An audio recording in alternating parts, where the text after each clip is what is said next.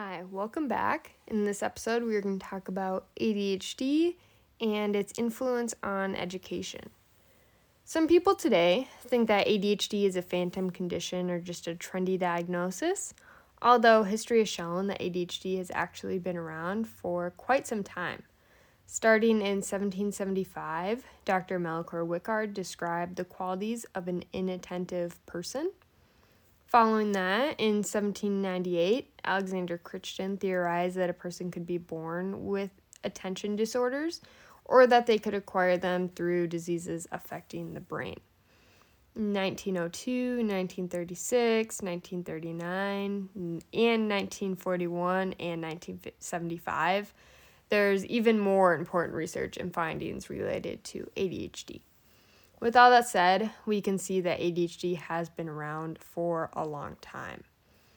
Prior to the 1960s, the term minimal brain injury was used, but soon lost popularity because it was difficult to document actual tissue damage to the brain.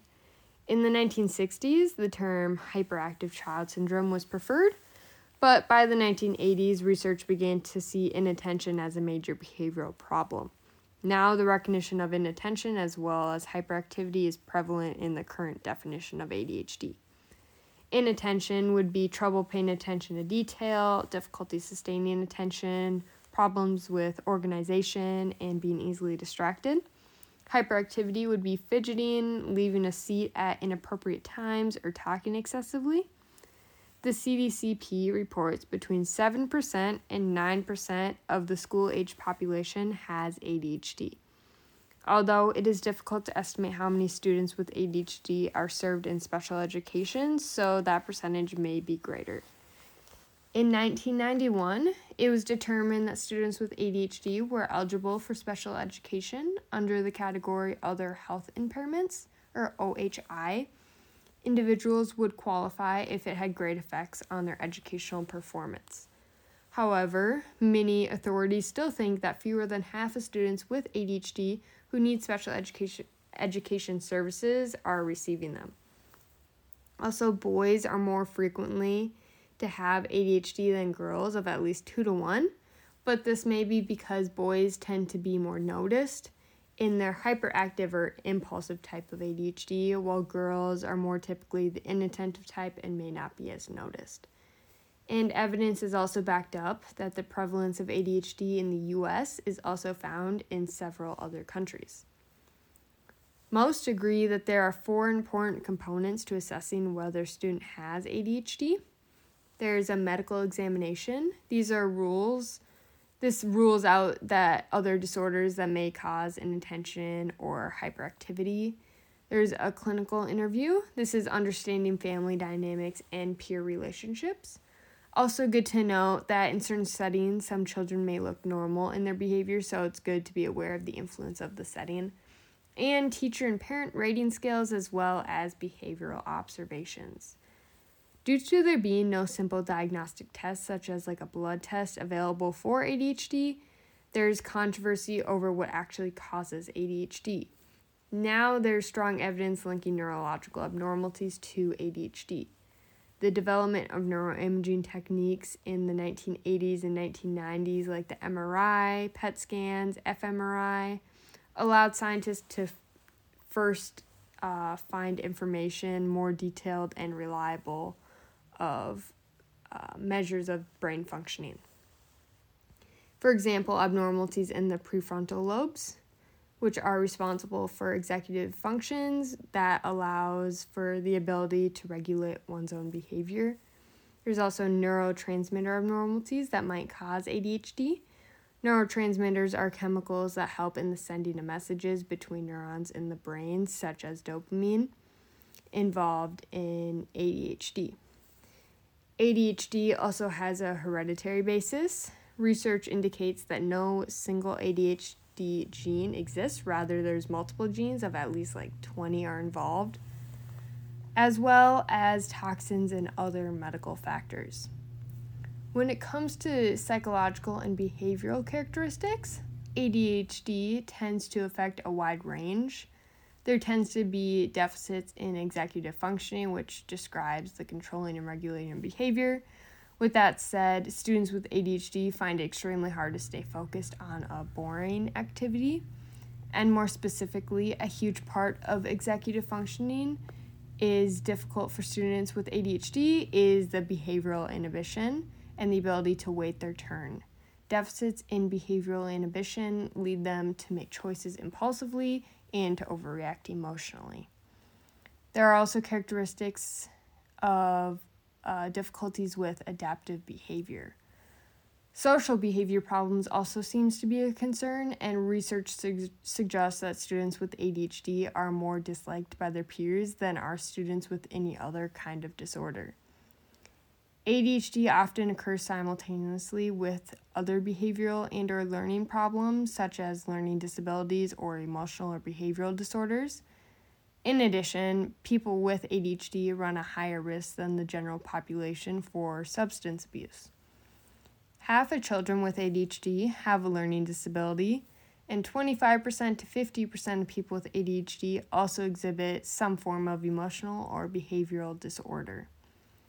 In the education setting, effective programming for students with ADHD include the classroom structure and teacher direction, as well as a functional behavioral assessment and contingency-based self-management.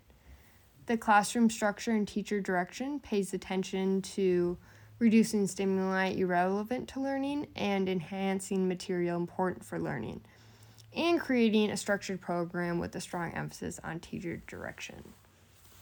Because children with attention problems are more susceptible to distractions, reducing extra stimuli is important, as well as material that brings attention what is being taught.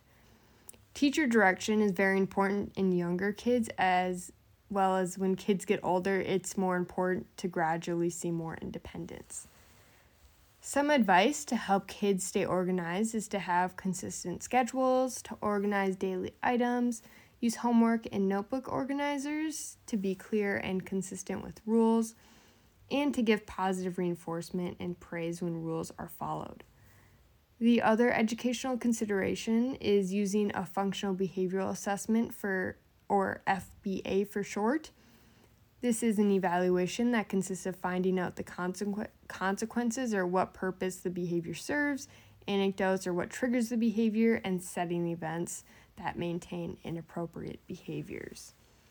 And contingency-based self-management uses rewards based on the use of self-management techniques. The contingency-based self-management phase involves a student evaluating his on-task behavior on a 5-point scale, 0 out of 5 being unacceptable and 5 out of 5 being excellent, at the end of each class. The teacher also rated the student's behavior and awarded the students points based on how closely the ratings matched. During another class, the teacher awarded negative or positive points to members of the class depending on whether or not they responded to attention-seeking behaviors from any member of the class. As with all students with disabilities, the best placement for students with ADHD should be determined on an individual basis.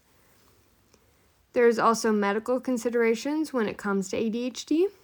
One of the most controversial topics in all of special education is the treatment of ADHD with medicine. Psychostimulants are a medication that stimulates or activates neurological function, which are by far the most frequent type of medication prescribed for ADHD.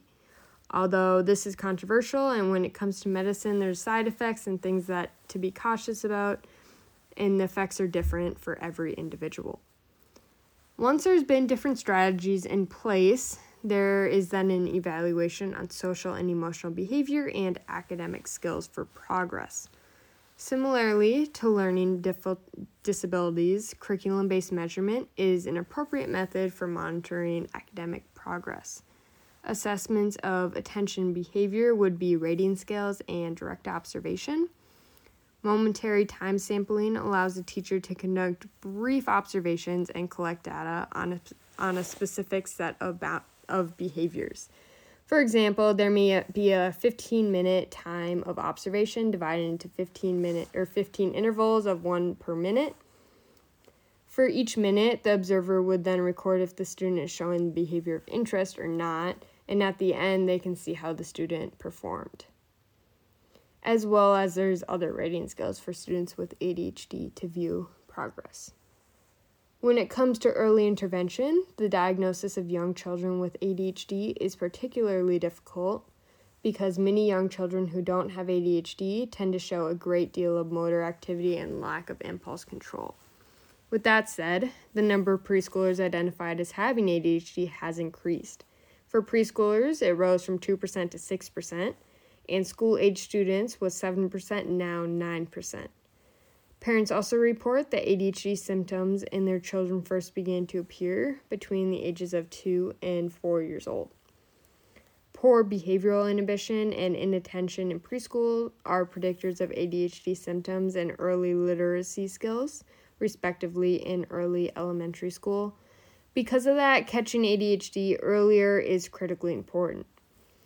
In some cases, ADHD isn't diagnosed until adulthood.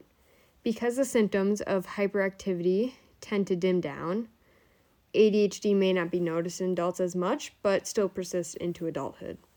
In fact, 50% of children diagnosed with ADHD still have major symptoms as adults. Adults with ADHD tend to make poor decisions and exhibit mind wandering. In general, the more severe the symptoms in childhood, the more likely that adults with ADHD will be high school dropouts and experience employment problems. Also, adults with ADHD tend to have a number of poor outcomes, such as higher likelihood of depression and anxiety, marital difficulties, driving difficulties, and addiction behaviors, such as substance abuse and gambling addiction.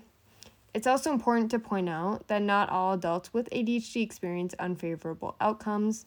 Many adults appear to leverage their ADHD symptoms, such as high energy and thinking outside the box.